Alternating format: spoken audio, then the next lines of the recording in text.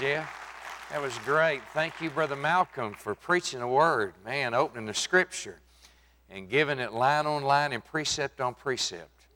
Brother Charles, thanks for your friendship and for the privilege of being in this church. We so look forward to this. I'm going to ask you to take your Bibles tonight and turn with me in the Old Testament to the book of Genesis, chapter 6. The book of Genesis, chapter 6, and I'm going to begin to read in verse 8. Genesis chapter 6 and verse 8. And tonight I'm preaching on this subject, the persistence of faith. The persistence of faith. From the book of Genesis chapter 6, and I'll begin to read in verse 8. The Bible says, "But Noah found grace in the eyes of the Lord."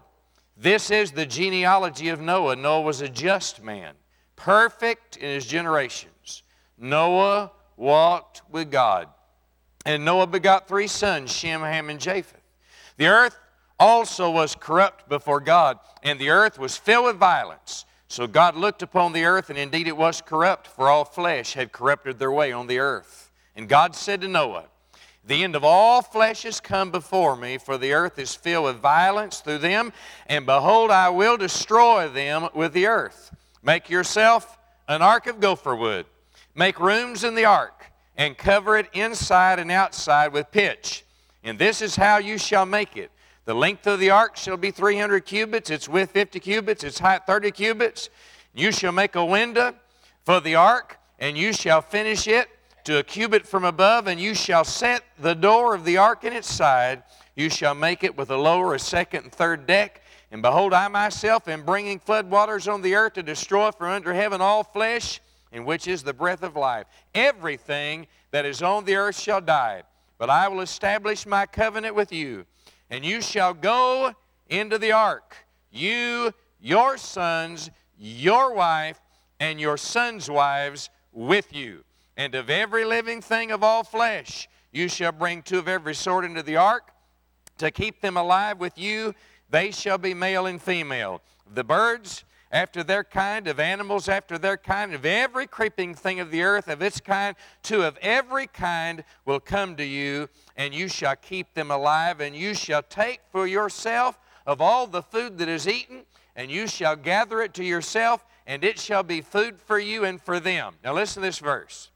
"Thus Noah did according to all that God commanded him, so he did."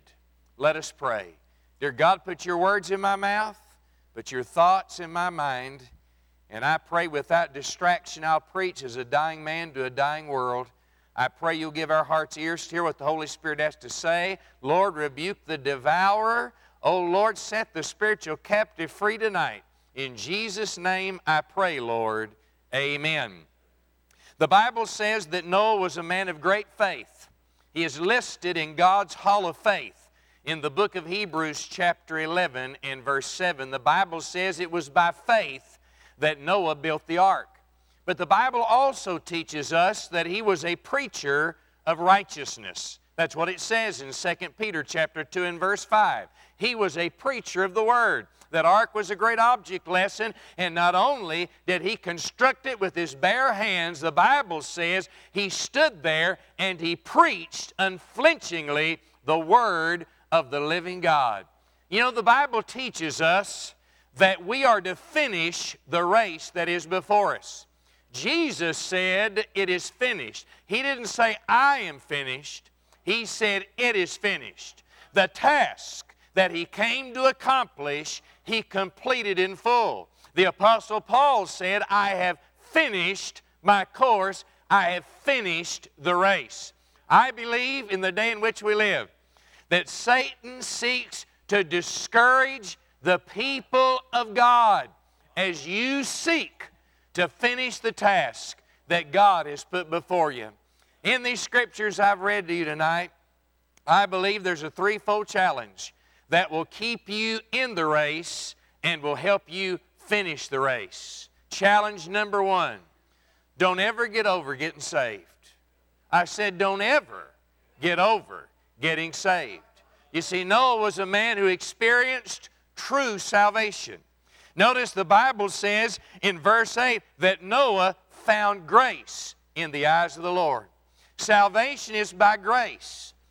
The Bible teaches us that grace is God giving to us that which we do not deserve. Salvation is not something you can earn through human effort. It's not something you can win through human sweat.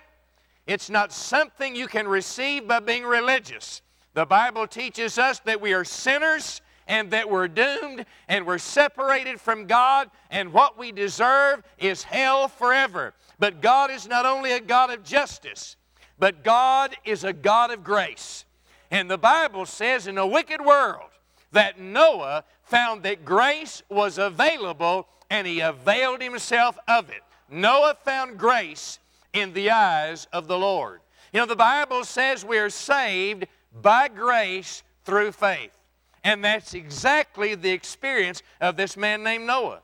The Bible says he found grace in the eyes of the Lord. And notice in verse 9, it says he was a just man. And that word just there means to be declared righteous. And in the very last part of Hebrews 11, verse 7, it says that Noah became heir of the righteousness that is according to faith. So in the New Testament book of Romans, we read that when we come to Jesus Christ saying we are sinners, we are hopelessly lost, but we turn to you in faith and receive you as our Savior. We believe you died in our place. You shed your blood to pay our sin debt. You were raised from the dead to give us life. And we trust you and only you to save our souls. The Bible says in that moment you're born again and God forgives you and declares you righteous. The Bible says you're justified, and in that moment the blood of Jesus washes all your sins away. And when God looks at a sinner through the blood of His Son, He doesn't see a sinner. Hallelujah. He sees a saint. This man Noah experienced true salvation. Wasn't walking down the aisle, wasn't signing the card, wasn't being sprinkled or catechized or joining church. The Bible teaches us he had a personal faith encounter with the living God. But the Bible also says this man Noah expressed true salvation. He expressed it. You know, where there's real faith, there's going to be some fruit. And where there's grace, there's going to be some godliness. The Bible teaches us that Jesus Christ makes us a new creation. And the Christ who's in us is going to be seen on the outside of us. Notice what the Word says about Noah. The Bible says he was perfect in his generations. And that word perfect there in the Hebrew means integrity. What you saw in public, that's what he was in private. What he was when everybody was watching him was what he was when no one was watching him. That is the evidence of a changed life. Now, I just want to tell you something. This cheap grace, where people come down aisles, sign cards, and join churches, and there is no change in their life. They are dishonest. They are deceptive. They walk according to the course of this world. I want to tell you what's wrong with those folks. They have never trusted Jesus Christ as their Savior and Lord, and they don't need to rededicate their life. They need a Holy Ghost resurrection. They need to receive Christ as their Savior and Lord. But notice what else the Bible says. The Bible says not only was he perfect, that speaks of his character. The Bible says in verse 9, he walked with God. That speaks of his conduct. Only 2 men in the Bible does the Scripture say walk with God, and Noah was one of those men.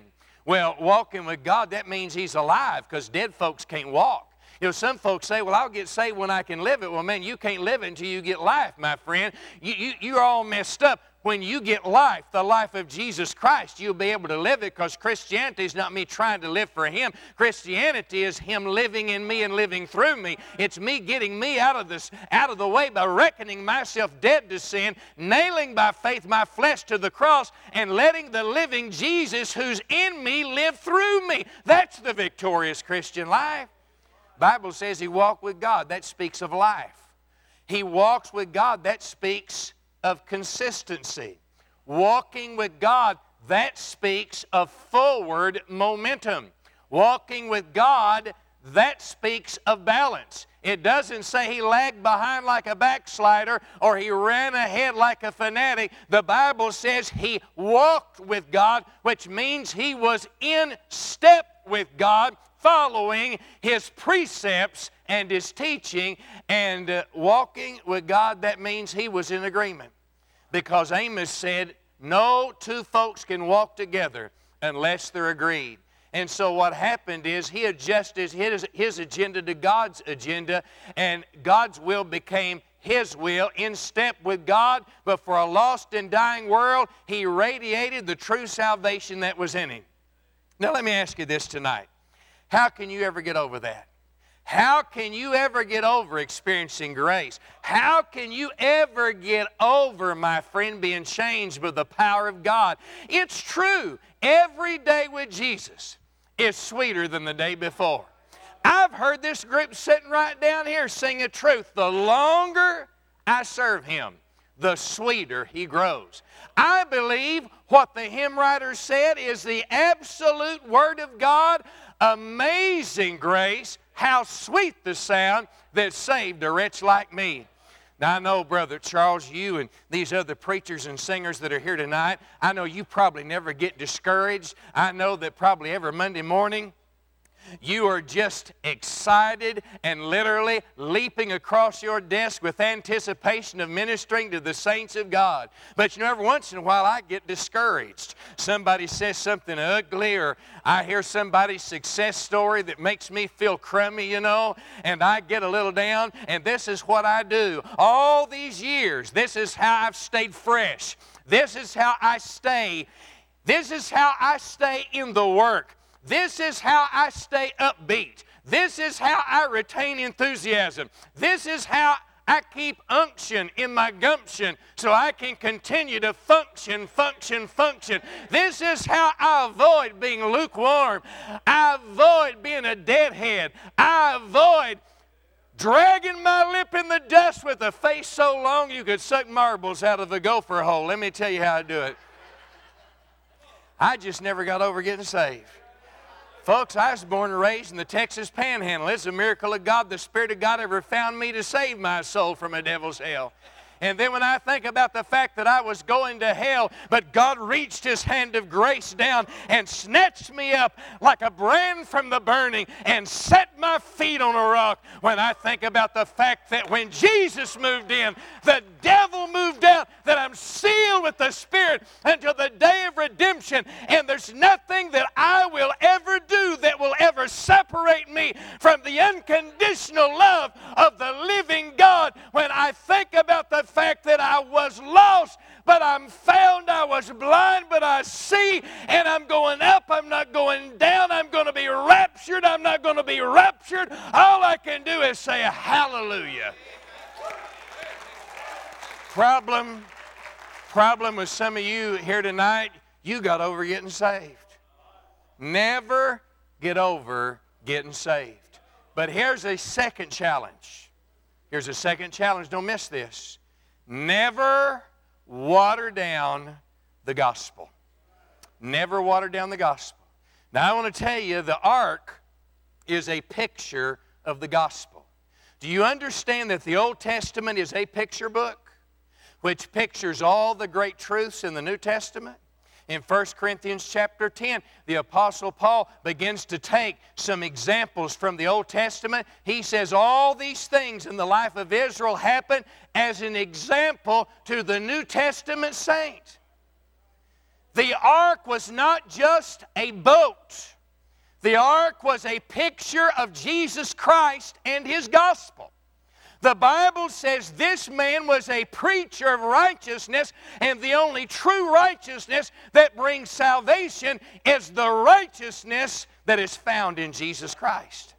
For instance, notice here, as we think about the gospel, that the Bible speaks here of the revelation of the gospel. Now, Paul warned, he says, now there are other gospels. But he says another gospel is not the gospel. There's only one gospel. There's a lot of people preaching gospels, But the only gospel that's the true gospel is the gospel that comes out of the mouth of God and is recorded in the pages of His Holy Scriptures. Notice the Bible says in verse 13, and God said to Noah, the gospel comes out of the mouth not of Brigham Young, Joseph Smith, Harry Krishna, or Harry anybody else. The only gospel that's the true gospel comes out of the mouth of God.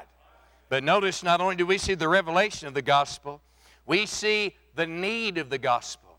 Do you understand all these lost people in this city are going to hell? Do you understand that the reason you need to get saved tonight is you were born in sin, you are separated from God? And the Bible teaches the wages of sin is death, and you're headed for a Christless eternity. Do you not understand that tonight? Notice the Bible says in verse 13 that God said, because of sin and wickedness, I will destroy the earth and the people on it. That's what God said. So the Bible teaches us there is a heaven to gain, but the Bible says there is a hell to shun.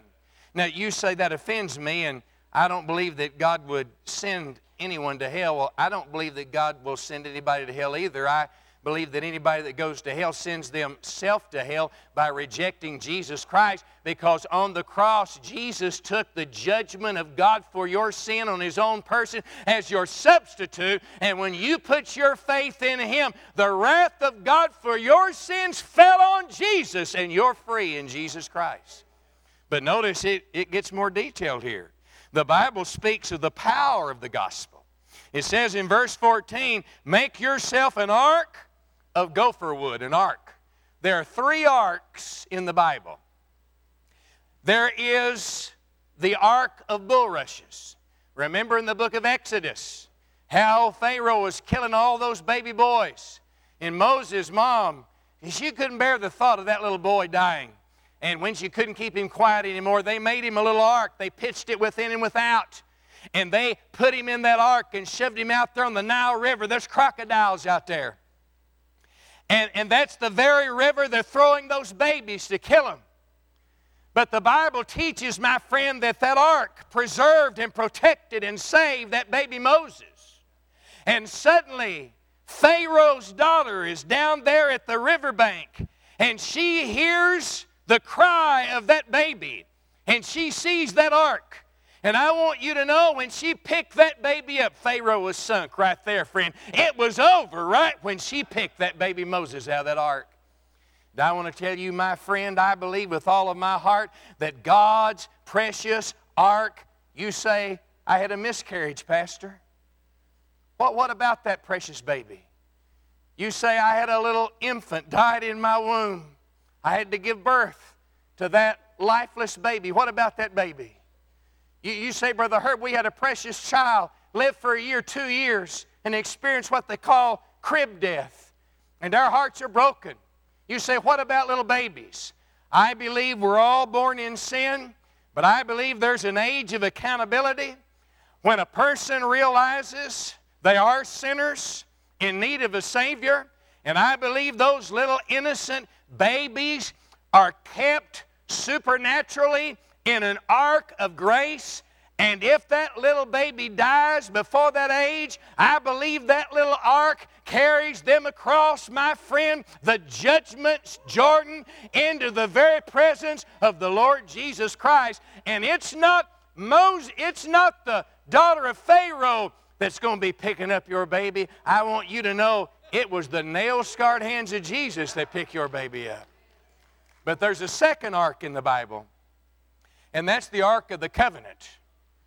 I mean, even if you're not reading your Bible, you watch Raiders of the Lost Ark. That's what Harrison Ford was looking for. It was a box. There was in that box, the law of God was there. And you understand the law was never given to save us. The law was given to show us we need to be saved. It's God's standard of righteousness. The law, Galatians says, is a schoolmaster which leads and drives us to our only hope, which is the cross of the Lord Jesus Christ in salvation by grace through faith. And so that law is in that box, and it condemns us. But on top of that box was a lid called a mercy seat. And they would sprinkle the blood of a lamb on that mercy seat.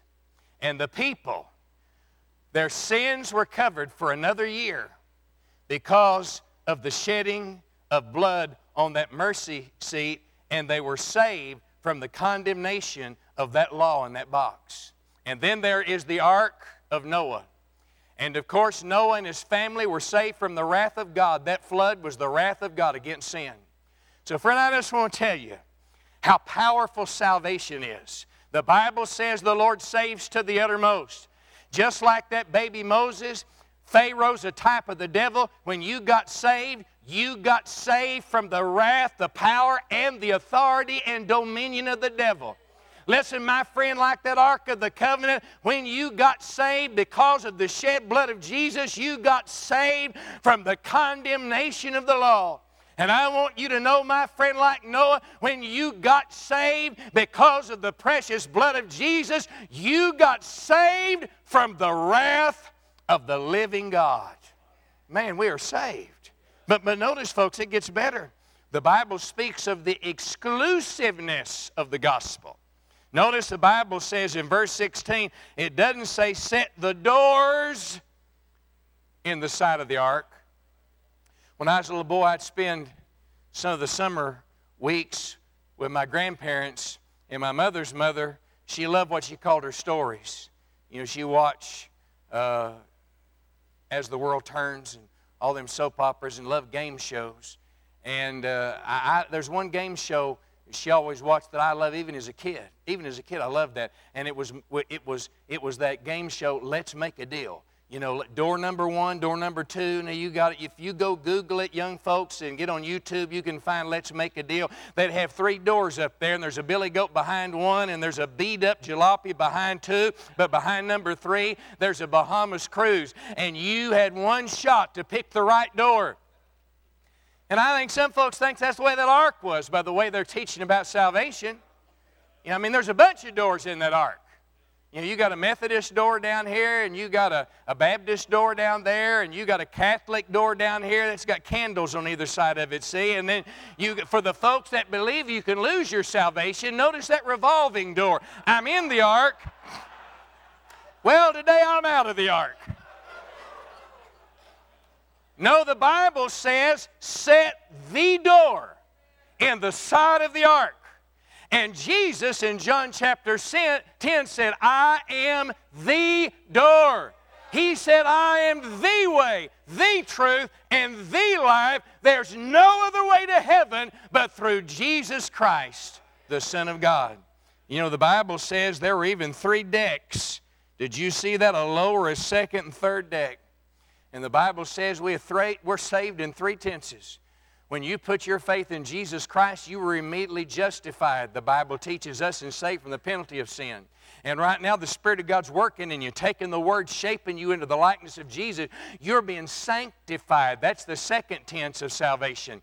But there's a future tense. One of these days we're going to be glorified, and we're going to be saved from the very presence of sin. So when you got saved, you can literally say, I've been saved, I'm being saved, and I'm going to be saved. Let me tell you, if you've been saved, you're going to be saved. And if you've been saved, you're being saved. So there's 3 tenses, and that's why when we sing that old hymn, we sing, I'm saved, saved, saved. And I don't want to overlook, the Bible says it was pitched on the inside and outside with pitch. And my friend, some 70 times in the Hebrew Old Testament, that word pitch is translated atonement. That tar, that pitch kept the judgment out. And I want you to know, when you got saved, you were pitched within and without with the precious blood of Jesus. You're not what you used to be, and you're not what you're going to be. So the first challenge, never get over getting saved. Second challenge, never water down the gospel. Just preach it, unleash it. I mean, just preachers stand up there flat-footed with an open Bible and just preach The saving gospel, let me tell you something, my friend. You can't manipulate anybody to get saved. You can't entice anybody to get saved. That's a work of God. It's our job to loose the gospel and let the gospel do its work. But here's the third challenge. Are you ready for this? Here's the third challenge. Don't miss this. Never stop serving Jesus. Never stop serving Jesus. I love that last verse in that chapter where the Bible says he didn't live by feeling, he lived by faith.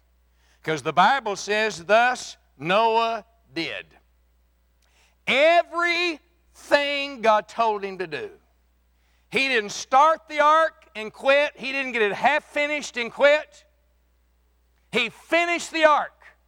He saw the task through. And I'm speaking to someone tonight.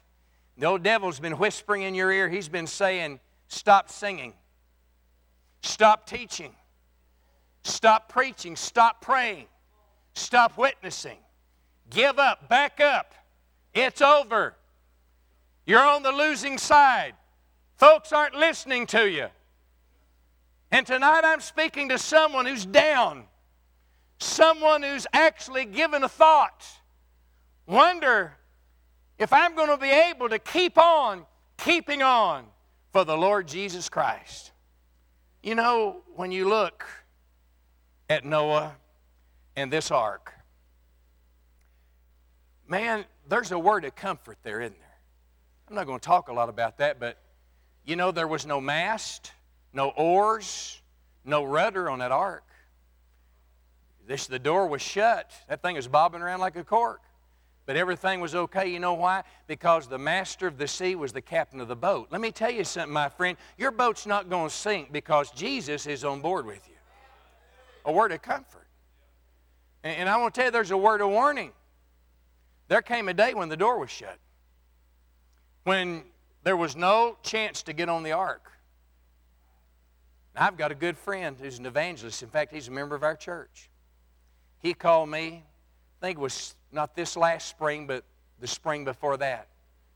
One Thursday morning, he called me and said, Pastor, I want to tell you what happened at the crusade where I was preaching last night. I was in an area-wide crusade on a football field. When I gave the invitation, a 47-year-old woman up there, she was raised in a preacher's home, a preacher's daughter. This married 47-year-old woman got under conviction and realized even though she had religion, she had never been saved. She came out of the stands, walked across the running track, came out on the field, out there to the platform where the counselors were, bowed her head, opened her heart, and received Christ as her Savior. He said when she turned to go back up into the stands, her husband saw she was faltering and stumbling. He rushed from the stands, and another man got on the other side of the woman, but before they could even lay her down on the running track, down on that field, she died. And he said to me, Pastor, she was saved for 5 minutes. And who knows that somebody sitting right here among us tonight is 5 minutes away from forever. So I want to tell you, friend, you better be getting saved tonight when we give this invitation, because this may be God's last invitation to you. But now listen to me. There's a word of challenge here. It's in that last verse. Noah did according to all that God commanded him. He did it to the very end. I want you to think about this. He persisted in grace and holiness and walking with God when no one else would. I want you to notice in the Word of God that he persisted in preaching an unpopular message that nobody else was willing to preach. And I want you to notice, he persisted and he stayed faithful, even though he had few visible results. He preached for decades. And when it was all said and done, it was him, his wife, his boys, and their wives. And that's all the fruit he had for decades of service. But let me tell you something. God doesn't reward you because of earthly success. God rewards you on the basis of your faithfulness to do what God's called you to do. So what am I trying to say now? I'm just saying keep on singing. Keep on preaching. Keep on serving. Keep on loving. Keep on witnessing. Keep on worshiping. It's like C.H. Spurgeon said, it was by persistence that the snail got on the ark. Let's bow our heads and let's close our eyes. And let's all reverently stand to our feet. Every head's bowed, every eye's closed. The visitors are going to come and they're going to sing something here, and it's going to be our time of invitation.